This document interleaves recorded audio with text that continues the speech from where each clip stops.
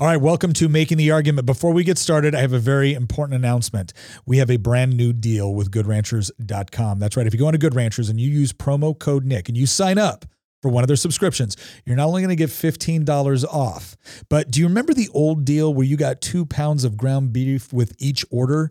Well, we just upped the game. That's right. You can choose top sirloin, salmon, chicken breast, or bacon now. Every single order you get on that subscription is going to come with free top sirloin, salmon, chicken breast, or bacon. You get to choose which one if you use promo code Nick. And again, $15 off on top of that. That's a savings of $480 in meat by signing up for one of those subscriptions. Not to mention the fact that if you are looking for a gift for someone that is impossible to shop for, you can go on to GoodRanchers.com and get one of their brand new gift boxes. Now, this is a limited time only offer. It's part of their overall Black Friday special. So go on to GoodRanchers.com to get more details. Sign up for promo code Nick in order to get that deal, and let's get on with the show.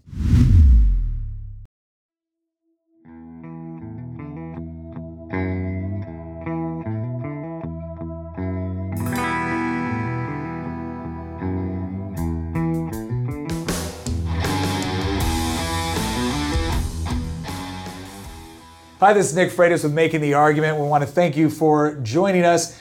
Special on-location interview today with a guy that you need to know. And if you haven't checked out his channel, you're going to as soon as you're done listening to this one. But I'm here with Rob Montz from Good Kid Productions. And we're going to get into the bottom of why he's doing what he's doing, what his own background is. But I want to do a quick plug for 2 of the videos that I saw. The first one I got introduced to was this From Incel to Icon. And if you don't know what an incel is, don't feel bad, most people don't, but look it up. It basically says from being an impotent to being an icon. It's the story of Ulysses S. Grant and its 5 principles. And Rob, you walk us through this story of Ulysses S. Grant's life, and it was really interesting. And I get done watching this, I'm like, that's really cool. I wonder what other videos Good Kid Productions has. And I see the real story behind Kanye West's presidential run. So we went from Ulysses S. Grant and how to basically be a man and overcome problems and here's what shocked me about it. I was equally interested throughout watching both of these videos because there was, the principles rang true through the stories that you were telling. And again, one of them was kind of more this historic narrative through the Civil War. One was a lot more pop culture, but you came in with some insights that I had never considered. So here's what I want to get into both of those. But before we get into that, where do you come from, man? How did this start? Yeah. I'm just a Southern California kid with a dream. What can I say? something. Rapidly approaching 40 years old. I got the dad pudge. Come on now. Been described as a micro-influencer. What else do you need? I run a video production shop here in Richmond. We just moved here in January. Mm-hmm. We spent 15 years up in the Beltway. I moved to Washington, D.C. 2 weeks after I graduated from college. I had a degree in philosophy. Mm-hmm. I had a extreme sense of self-worth, mm-hmm. and was completely devoid of any marketable skills. So my 20s you mean were that a degree little in rough, philosophy man. didn't set you up for No one ever asked to read my thesis, bro. I'm still shocked by it. 20s were a rough, anxiety-drenched patch in which I was attempting to carve out some meaning for myself.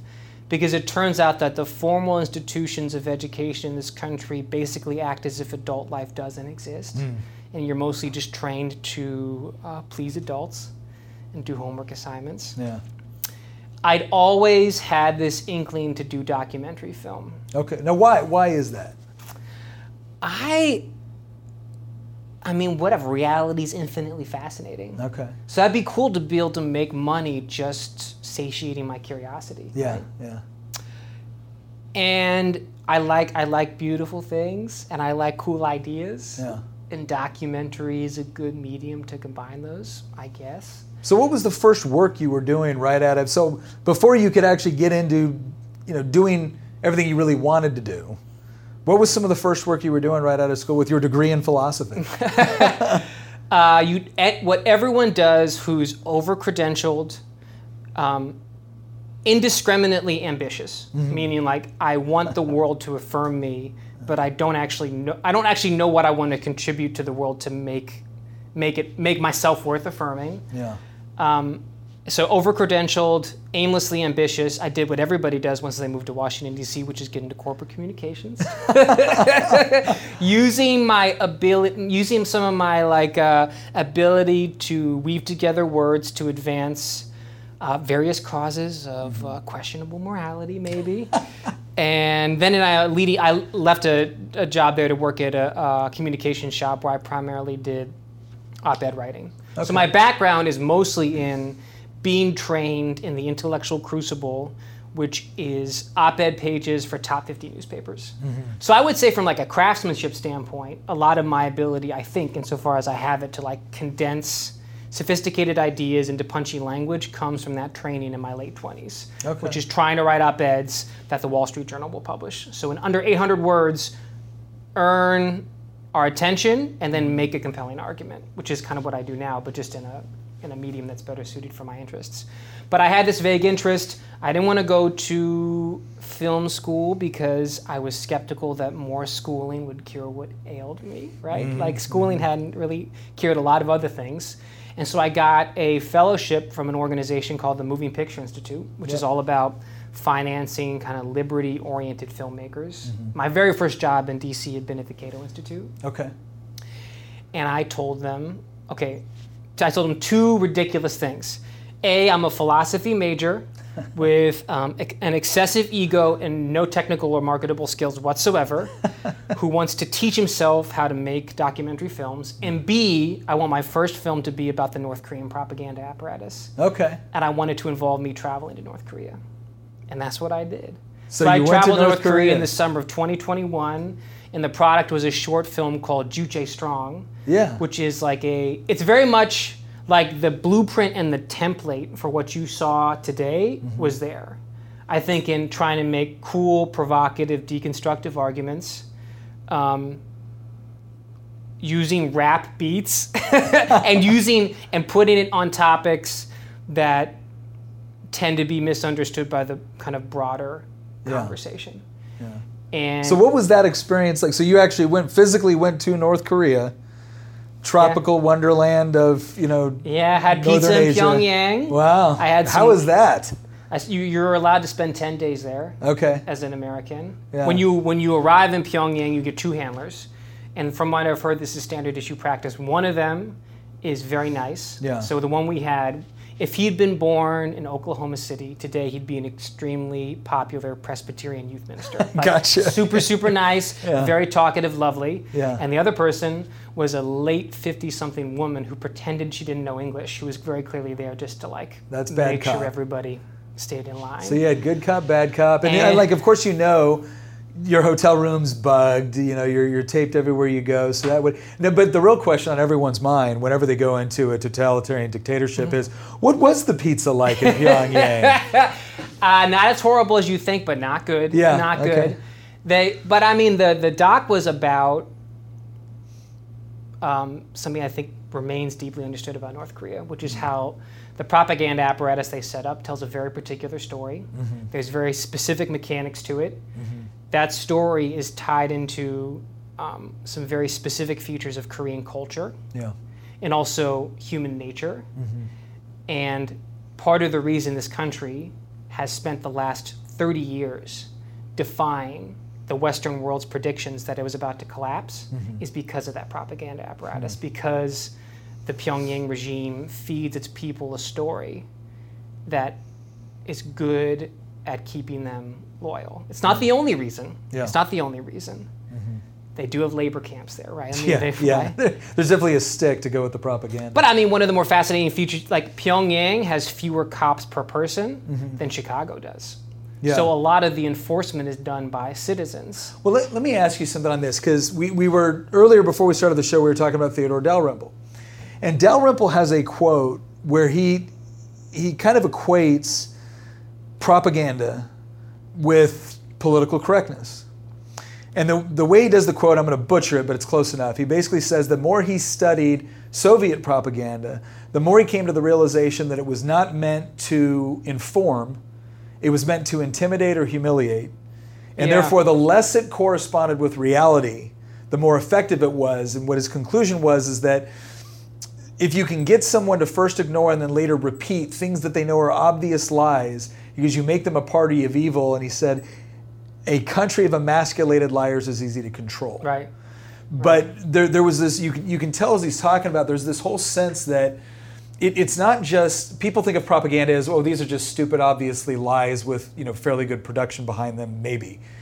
When in reality, it's like, no, you're creating a culture around an idea for which denying that idea comes with very, very real social, professional, economic consequences. Yeah. And buying into the ideal comes with reward. And I don't know if you want to call it the, I love Big Brother or whatnot, but it's so much more complex than just a simple, oh, how can people believe something so absurd? Yeah, the point is, we don't want to make you say 2 + 2 = 5 because we want you to believe 2 + 2 is 5. Yeah. We want to know we can get you to say 2 + 2 is 5, Yeah. right? Yeah. I don't know. I mean, I think that's a more accurate description of the mechanics of elite media in America in 2021 than it is of North Korea. Really? I mean, I don't know where we want to go. I think 2021, it's like everyone is telling you Robin DiAngelo and white fragility analysis is a work of moral genius. Yeah. America is an institutionally racist place. It's still white supremacist. It's a patriarchy. Police are regularly slaughtering unarmed youths all the time just for fun. Yeah. And you're told to just say that and endorse that. And a lot of it does feel like we're going to make you say 2 + 2 is 5. We don't care what your facts are. Yeah. The North Korean, I don't think it's as, there's part of it, but part of it is also because they tell a story that's very well constructed and well engineered. There's they tap into Confucian culture, which is about the kind of holy patriarch of the family. Yeah. And they basically fuse that with Soviet collectivism. But they made a point, particularly over the last 20 years, to steadily excise any Soviet iconography from basically all of their formal propaganda products, right? Well, and Juche, I mean, obviously it's really hard to nail that down, but I mean, it's really rooted in the idea of self-reliance as a nation, and you can kind of sympathize with where they're coming from. I mean, if you were North Korea at that time, or really just the Korean, between World War II, Japanese the Korean War, imperialism. Japanese imperialism, everything that was going on, there is a sense of, I would think, pride in this idea of, hey, self-reliance, we don't need anybody else, we don't have to depend on anybody else, and we're going to, our own hard work and labor and cooperation and dedication to this philosophy is going to see us through. And the only thing that will, destroy us as a people is if we don't adhere to this philosophy. And so questioning anything that is put out is not merely, a simple debate about the amount of rice that was grown in a particular year. I mean, it seems like so much of their culture, so much of the North Korean propaganda is built around creating that sort of culture where it's not just, dependence, but, I don't know, is it a feeling of belonging to the state? Or? Yeah, I mean, also there's an element of we don't want the pure Korean bloodline to be polluted by Yankee imperialist rapists. There's like the idea of sexual predation of American and to a lesser extent Japanese soldiers has always been very prominent in the propaganda that they do. Oh, wow. And like that, it's like even if you go to South Korea, which is a flourishing capitalist metropolitan country, if people think that racism is bad in America, they should go into a South Korean boardroom, right? It's like ultra racist, and it's not just racist against white people. It's like racist against other Asians, right? It's like we have reasons to hate the Japanese and the Chinese. So this idea of Korean nationalism and xenophobia is like deeply, deeply woven into the cultural fabric of the peninsula. So that, in combination with sort of a Confucian conception of the state, melded with like a collectivist communist kind of political economic structure, and then you place that within the Grand War narrative. And again, this is not a hot take to say that Grand War narratives can be deeply inspiring for the Homo sapien, right? And that it's perpetual conflict, with the Invaders, like that little cocktail has, like, the proof is in the pudding, man. Yeah. Like, people were, so I went there in 2012. My trip got pushed back 6 months because the month I was first supposed to go out there is when Kim Jong-il died. Yeah. Right? Oh my gosh. And we got to see what happened right then after Jong-il dies is exactly what happened when Il-sung died, when his dad died. Yeah. Which is everybody in the intelligentsia predicting that the regime was about to collapse. Yeah. It's like, how could they possibly do without their formative anchor personality? Yeah. It's like, who's Kim Jong-un? This is like some dork who used to worship Michael Jordan at some Swedish boarding school. Yeah, like yeah. He's like some tubby weirdo who just loves lobster and Air Jordans. Like, how is he possibly going to run the state? Like, this, it's over for them. Yeah. Same things same things were happening 20 years ago, where they were saying that Kim Jong-il was like mentally handicapped and retarded, and there was no way that he could take over for his dad, who was like the true formative personality of Korea. Same things, proven 100% wrong, right? And there's never any, I mean, this is kind of standard issue now. There's never any accountability. There's never any soul searching. Like, why is it that we're getting this country so wrong?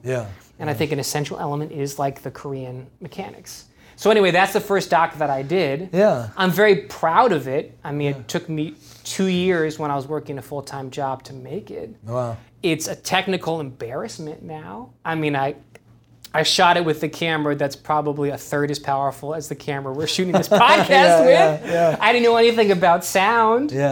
But like the essence of the swag and the style that I continue to try to infuse my work with is all there. So you got that you got that documentary under your belt. You've got one now. You did it. And let's face it, it's not like you picked your first documentary on bees, right? Like you picked North Korea, which, hey, kudos. I've been to Korea. I've never been to North Korea. Did you go to the DMZ? No, I didn't actually. But I was there. I was actually there with Army Special Forces when I was still in the service. And I was training Korean Special Missions Group. I was training the South Korean Special Operations guys. But so you get that done. So how does that documentary is there there and then there's a hiatus, or do you immediately go right into that gets me hired at Reason? Okay. So that's where Reason magazine, which is it's a libertarian news magazine, started in the 70s, but they were very early to YouTube. They started with the help of Drew Carey of all people in like 2009. They started a YouTube channel. And they, at the time that I started working there, had a couple 100,000 subscribers.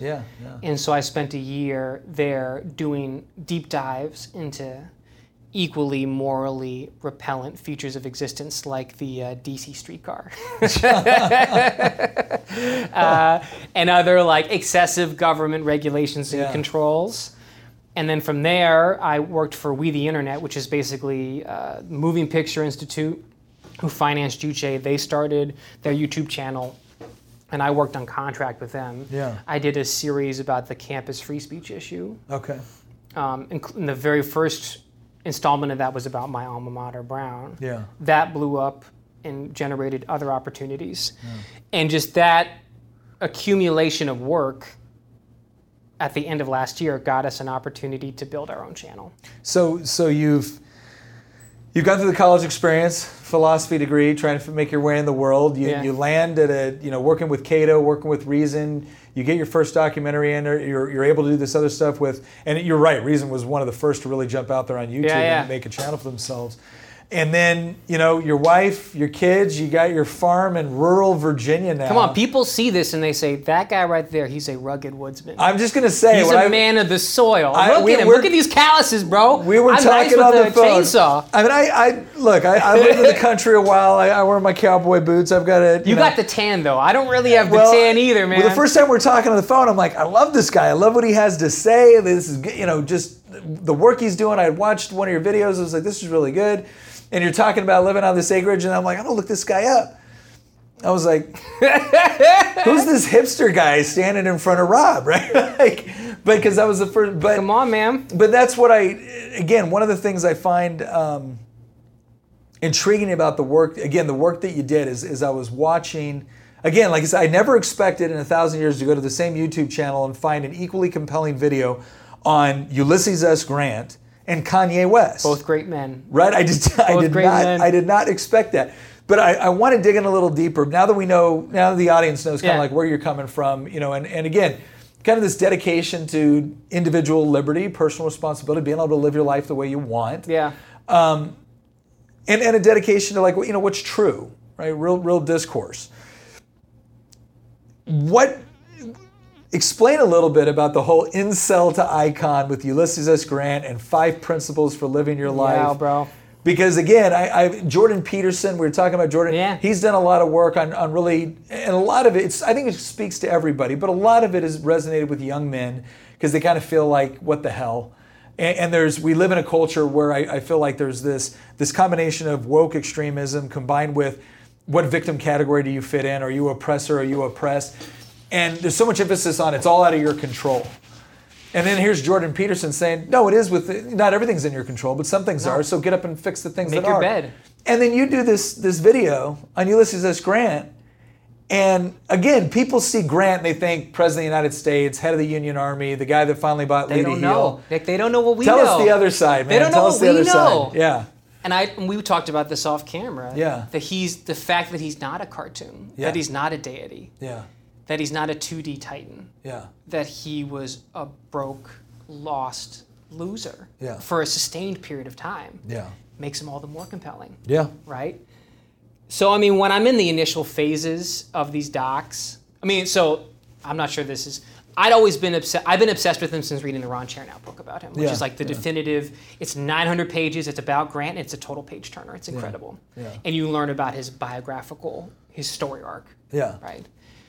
And then we moved to Richmond in January. Yeah. Again, most of it is my wife's idea. She, as in all things, has been totally vindicated by our decision to leave a bland Fairfax cul-de-sac for beauty, like for the beautiful Virginia wilderness, right? And then I find out that the cabin that Grant conducts the siege of Petersburg is 12 miles from my new house. Mm-hmm. And I'm surrounded by all these sign markers for essential battles in the Civil War. Yeah.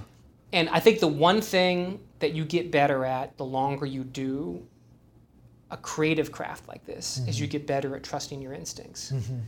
Back when I'm doing the North Korea documentary, it takes 2 years. I'm constantly being like, what the hell am I, what am I even doing, right? Yeah. Like, I don't even know.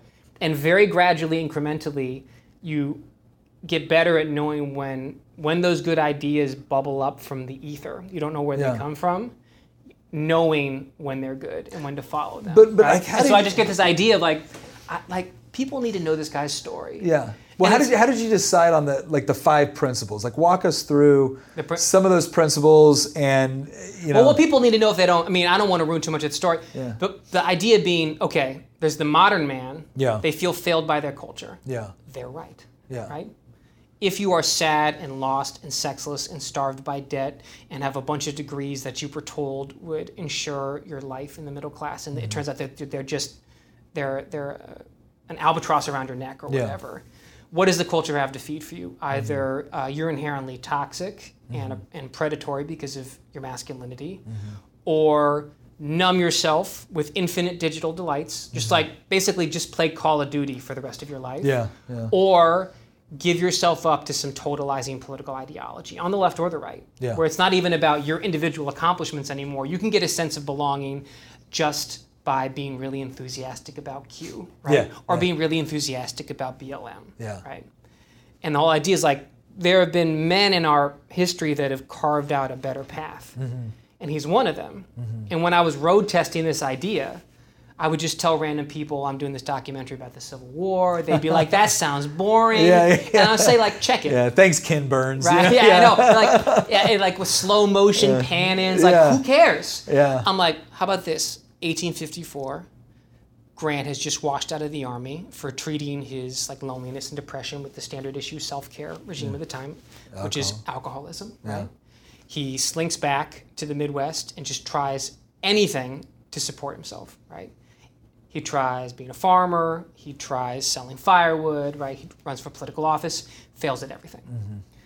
A couple years later, after nothing but unbroken economic depravity, you can catch Ulysses S. Grant on the streets of small town Illinois, begging for work and pawning off his gold watch in order to buy Christmas presents for his kids, right? He does that for 7 years. Eventually, he has to work as a junior clerk at his father's leather goods store, and his older brothers are his bosses. Yeah. Right? Civil War breaks out, 1861. Within 4 years, you know this, within 4 years, that same guy is the one guy who does the thing 6 previous Union commanders had failed at, which is defeat Robert E. Lee. What? And you're like, how the hell did that happen? Yeah. Like, and how come no one's ever told you that happened? Yeah. Yeah. Like, you took all those U.S. history classes. Did anyone ever tell you or pose that question to you? Like, how in God's name did that happen? Yeah. And I think the way we tried to structure it was we wanted to tell it in rough chronological order. And yet each one of the battles that we tell that kind of tracks his ascension just embodies principles. Yeah. Yeah. And I don't want to give away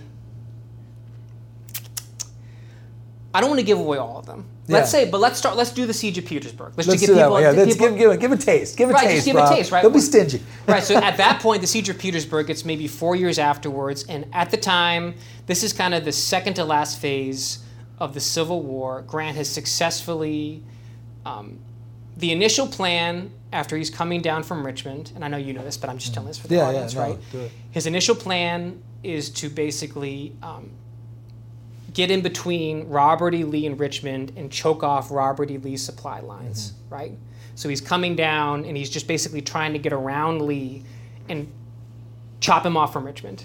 And he fails repeatedly. Yeah. And he has to make, he has to on the fly do some sort of improv strategic adaptation, right? And he decides, well, you know what, if I can't get to Richmond, where does Richmond get their food from? And he tracks the supply line down to Petersburg, which is 75 miles away, and he ends up surrounding Petersburg, setting siege, trapping Robert E. Lee in Petersburg, and just basically starving him out. Yeah. So, as I talk about in the doc, the initial plan was to cleanly defeat Robert E. Lee on the battlefield with an epic vanquishing of the enemy. Yeah. Wasn't going to work. Yeah. He has to adapt, and he has a much less clean, longer, more protracted strategy of basically saving the Union via starvation. Yeah. And part of the reason that Grant was able to do that and adapt in a way that his predecessors weren't is that he was totally egoless. Yeah. Right? Yeah. He doesn't need there to be an epic victory in order to substantiate his self-conception as a military genius. Yeah, yeah. Multiple predecessors of his did have that ego, right? Oh, yeah. We talk about George McClellan, but there's other examples as well. Oh, yeah. Where Pope. they just absolutely refused to adapt because adapting would mean tossing aside this fantastical story they're telling themselves about themselves, right? Yeah. But Grant has killed the ego. Yeah. He's an egoless, empty vessel of adaptation, and he's able to change and maneuver and act fearlessly as a result, right? And in case you're wondering, killing the ego is one of the 5 principles. So kill the ego, right? Yeah, But that's supposed to be like that is a very specific and we tie it into some ancient Stoic principles, right? You know, there are this is where the philosophy right. This is where people have been talking about this for millennia much more eloquently than I can. Yeah. But that particular piece of advice runs counter to basically all currents in modern American culture, right? Yeah. Where everything is about the celebration of the ego, and that if you feel sad or anxious or listless or aimless, it's just because you have been insufficiently affirmed. Yeah. It's because you don't believe in yourself enough. Yeah. And you need to be more aggressive on social media requesting affirmation. And if you just get enough likes and shares, you'll finally not be depressed. Yeah. And that is a flawed conception of human flourishing. Yeah. Yeah. And there's ego in action too. That people that are sad can still suffer from a narcissism where they don't want to actually try anything because it means that they might not prove to be as smart as they thought they were, at least on the first try, right? Yeah. Yeah. They might have to risk failure, right? And risking failure would mean potentially putting this self-conception at risk. And it's amazing because I think that's right. And I remember when I was growing up, because I was growing up right after, it was probably during when they were pushing the whole self-esteem thing, right? Self-esteem is really important.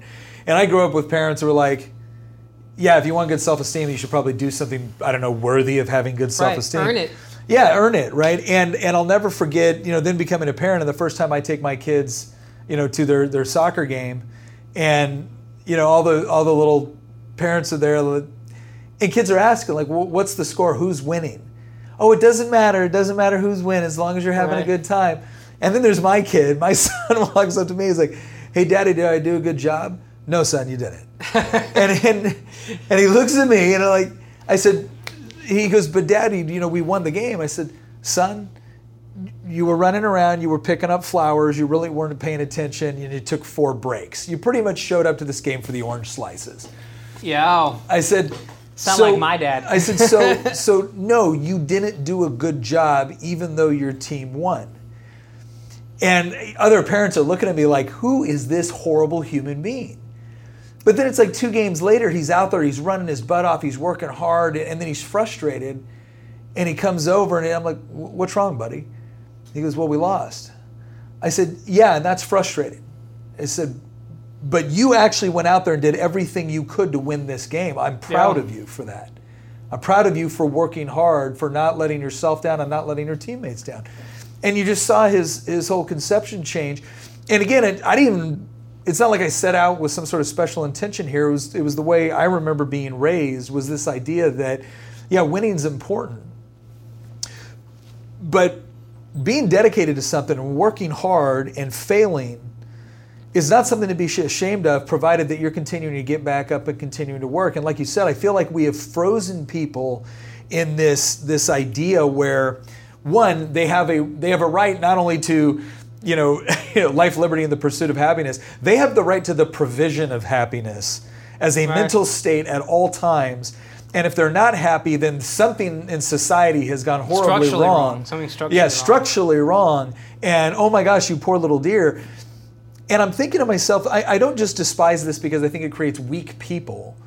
I despise this because I feel like it robs them of the very things that typically provide meaning in life, which is overcoming challenges and struggles to take care of yourself, your family, your friends, your community. I think that's one of the things I loved so much about your 5 points in there. And again, I'm not going to go into the other 5 points. You want to see what they are? Incel the Icon, Good Kid Productions. As soon as you're done watching here, you go over there, YouTube, like and subscribe. But it does a great job. Some people might watch that and be like, "My gosh, that's really hard."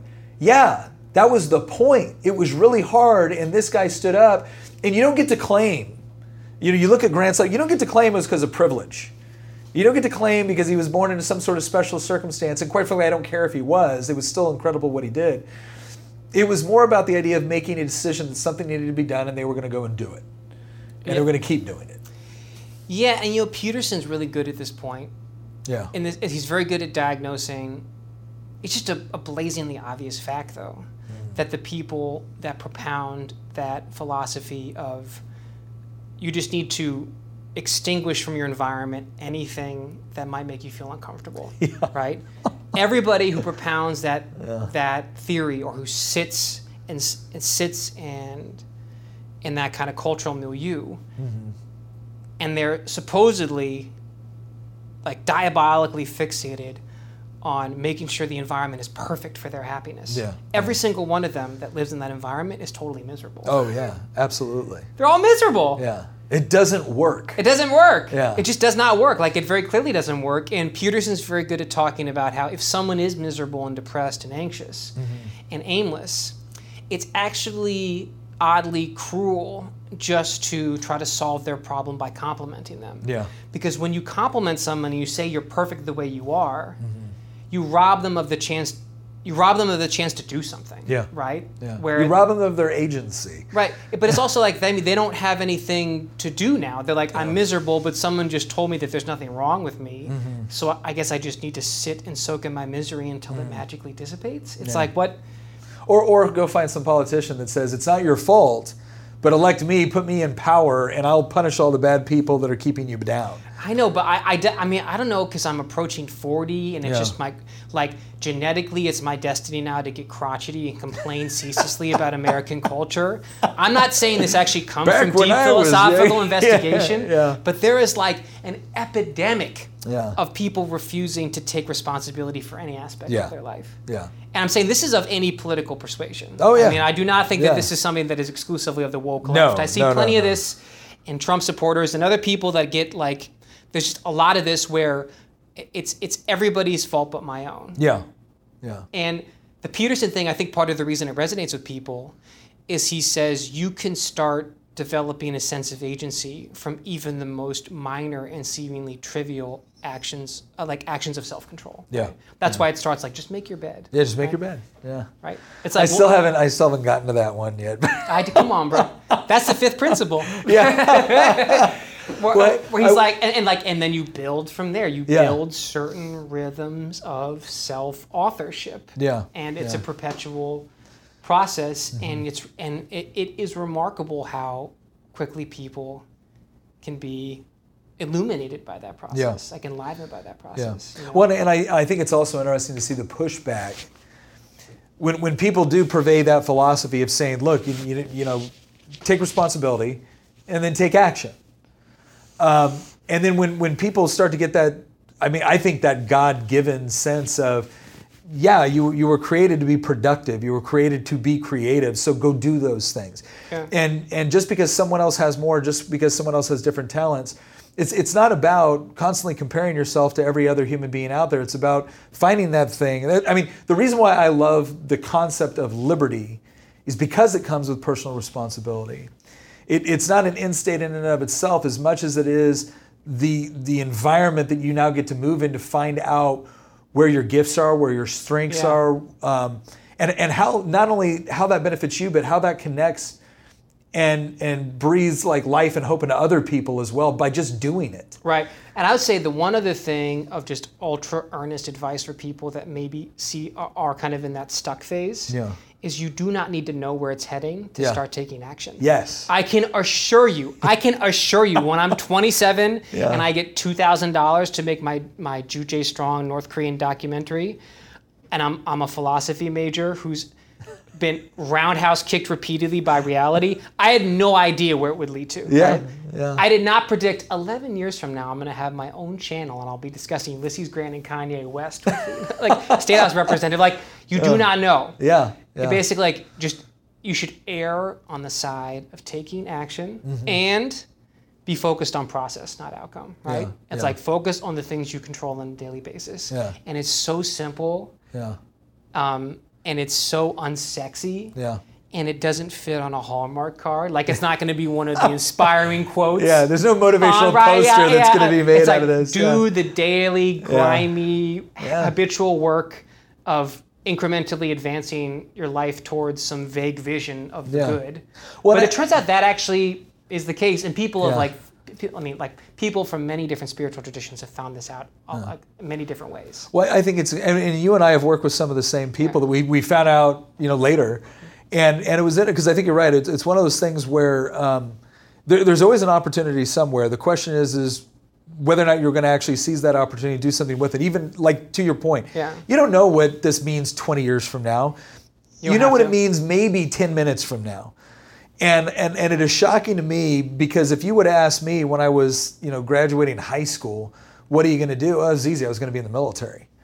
Yeah. And I loved being in the military. But and then if you were going to ask, and then you're going to end up traveling everywhere from Bangladesh to Korea to Iraq and as part of a special operations unit. And then when you get back, you're going to end up, being in the state legislature. Like, none of this had been like, probably not.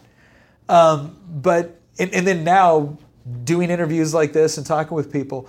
But it is amazing how taking action, even in some of the most minor ways, with different opportunities to become available, build on to other ones. I want to talk about, since we already mentioned it, we've got to cover this before we leave. I know we're running a little bit late, but there's no way I'm letting you get out of here without explaining the real reasons behind Kanye West's run for president. Because when I first saw that, again, I watched the Ulysses S. Grant one, I'm thinking, this is great, spot on. And I'm thinking to myself, I hope he does a lot of these. Like, I can't wait to see the one about, you wanted one about Sherman. I'm like, no, no, homie. I did not. I'm not. I live in Virginia. There's no way I'm asking for one. Good point. Yeah. But no, I'm like, I want to see the one that's, Frederick the Great, or the one that is, whatever, Shaka Zulu. Like, I can't wait to see That's the other. That's what I gave you. You just didn't know it when you were I can't wait to see the other historical figures that you're going to, use. And I love that. But then again, I come to this Kanye West one, and I'm thinking to myself, why would anybody analyze why Kanye West wanted to run for president? It's clearly because he's just a, unhinged, egomaniacal narcissist. And again, I think, and I actually felt guilty for thinking that after I watched your video, because it's not that it's not that Hollywood is short on egomaniacal, narcissistic, people, but to not even take a moment and ask, why did he do this? I mean, it was really just to sell a record, because he was making a whole series of decisions where, if you really think about it, if he wanted to sell records, that was not the thing to do. Of course not. The associations he was making with Trump, that was not the thing to do. It was an enormously risky thing to do. Yeah, and it cost him nothing to go in a Black Lives Matter protest. It cost him nothing. So, like Jay-Z, Beyonce, it cost them nothing. So again, after I get done watching, I'm thinking to myself, my gosh, there was a lot of really good takeaways from this, and specifically the takeaway that you came up with, and I think you justified really well, was really interesting to me. But what possessed you to go from the siege of Petersburg to, hey, why'd this Kanye guy run for president? Come on, man. There's no father to the style at Good Kid Productions. Wherever the muse takes me. Come on, Nick. Wherever the muse takes me. That muse was high. Yeah, I know. Well, the last 12 months or so have really been just a complete shattering of even last shreds of faith I had in standard issue corporate media to cover anything. I just do not trust them. Yeah. And again, maybe which is what happens when you're 40 and you're a registered Republican. You just have to start complaining about the New York Times every 36 hours. I can't help it. Yeah. I can't help it. Yeah. But all it took was maybe one news cycle of coverage, one news cycle of coverage of some particular outburst of Kanye's and the way that it's presented, and then just going to the tape and actually watching what he said. Mm-hmm. And again, he's kind of an erratic guy, obviously, maybe not totally chemically stable. Mm-hmm. I happen to think that he's a musical genius, and he's produced unbelievable amounts of beauty. A lot of people that produce a lot of artistic beauty have chemical imbalances. Mm-hmm. This is not. Mm-hmm. He's also extraordinarily intelligent, right? Yeah. So I would say this. I don't want to. The Kanye documentary is about how the simulation. I'm not going to define that for everybody, but the simulation doesn't want you to know an essential feature of him, which is that he is the ultimate agent of anti-wokeness. Mm-hmm. That all this woke hyper-victimization stuff that has now just become standard issue dogma that you have to parrot if you expect to have a kind of mainstream media career. He represents an existential threat to all of that. Yeah. Because he has impeccable he has impeccable artistic rep. He's worth several $1 billion. Mm-hmm. He's extraordinarily smart, and he's willing to flagrantly call it into question and criticize it, right? Mm-hmm. But let's just whet people's appetite in the sense that Kanye spent his entire career being called crazy, right? You just, again, if you go into his history when he was first starting his career, he's this dork he was a mama's boy. Yeah. He had adult braces. He spent his 9th grade year in China as an exchange student when his mom is a tenured academic. He didn't live he had no street cred whatsoever. And he decides that he wants to be a rapper. He's a dork. He's probably mildly Aspergery, and he spends the first couple years of his professional journey just being told by basically every major record label, "You're absolutely insane for wanting to try to be a rapper. Mm-hmm. You're insane." Proves those people wrong. Yeah. After he establishes himself as a musician, he says that he wants to go into fashion, and he doesn't want to do cynical celebrity brand deals where he just puts his name on something, right? That he actually wants to design sneakers from top to bottom. and he ends up incinerating his commercial partnership with Nike because they won't give him creative freedom, and he signs with Adidas. And at the time, everyone's like, who in their right mind would leave the brand of Air Jordans to go try to design their own sneakers? He starts this company called Yeezy. It's a unicorn, meaning between, year 0 and year 5, it goes from a $0 valuation to $1 billion valuation. And right now, Yeezy products, you can sell hoodies for $600 and they will sell out in 12 hours.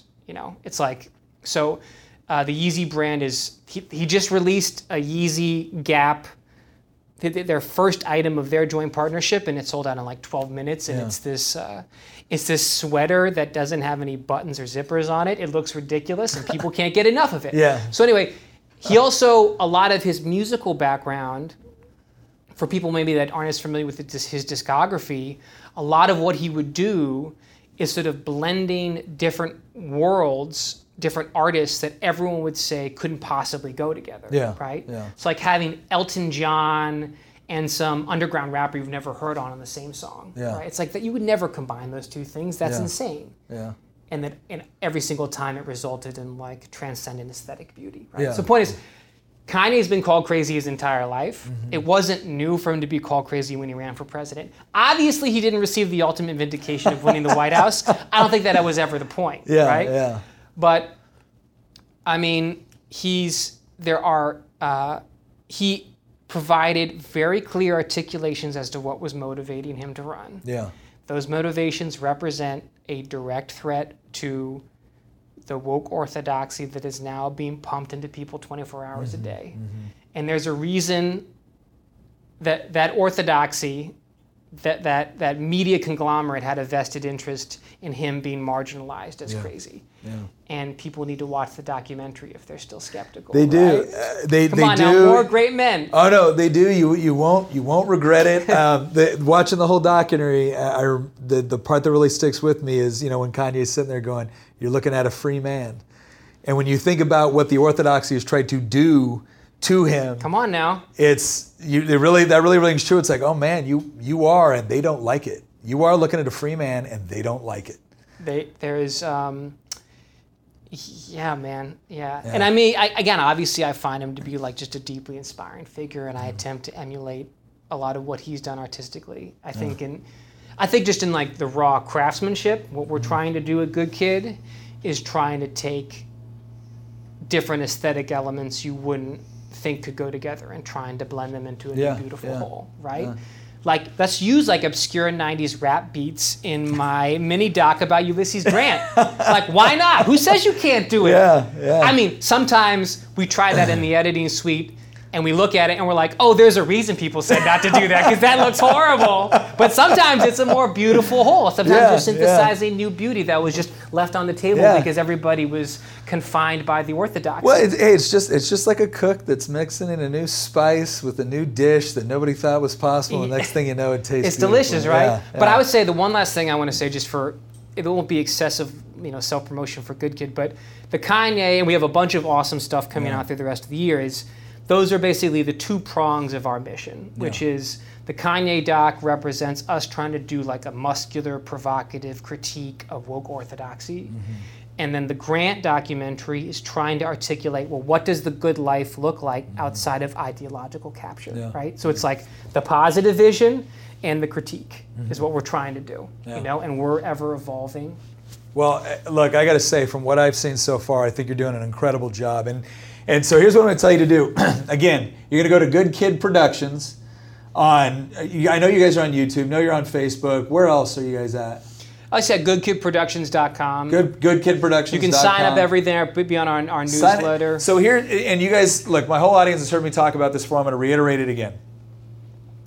And we talked a little bit about it with the whole idea of like there's a certain media mainstream and they've got a particular narrative that they're going to push, and we've already seen it, whether it's something like Kanye, whether it's something like woke culture, whether it's whatever it is, there's already a predetermined spin that you're being given. And you have people like Rob, like Good Kid Productions, that are stepping forward, and again, it's not like you're shoving something down anybody's throat. It's more of like, here's a different way to look at something. here's some different perspectives. And one of the things he said that I really appreciate is that there's a critique, but there's also an answer. It's not just this sucks. It's this sucks, and you know what? This doesn't. This is good. This is beautiful. This is noble.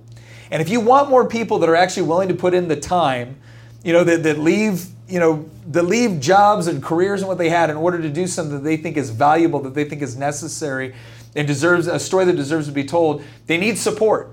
And right now it's as easy as like, subscribe, share. It's that easy. So go to Good Kid Productions on YouTube, go to goodkidproductions.com, like, share, subscribe, put this out there, watch these videos, and then give us some feedback. When you come in here watching our show on Making the Argument, leave some comments for me, leave some comments for Rob, because again, I'm really excited about what they're doing. Like the moment a friend introduced us, I called real quick, he said, yeah, watch this movie on Grant. I said, okay, I'll get around to it.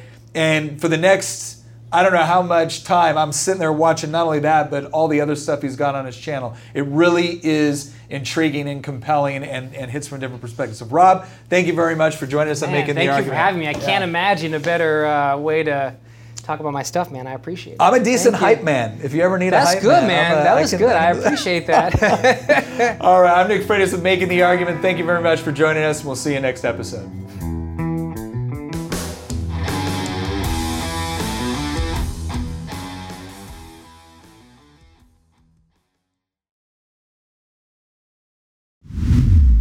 Once again, thank you very much for listening. If you want to support the show, again, one of the best ways you can do it is by heading over to goodranchers.com with promo code Nick. You're going to get $15 off. You sign up for one of those subscriptions and you're going to get up to $480 of free meat with that subscription. You get to pick top sirloin, salmon, chicken breast, bacon. It is all up to you. Plus, if you're looking for gifts to get for the people that are impossible to shop for, goodranchers.com also has gift boxes. You need to act quick. This is part of their overall Black Friday special.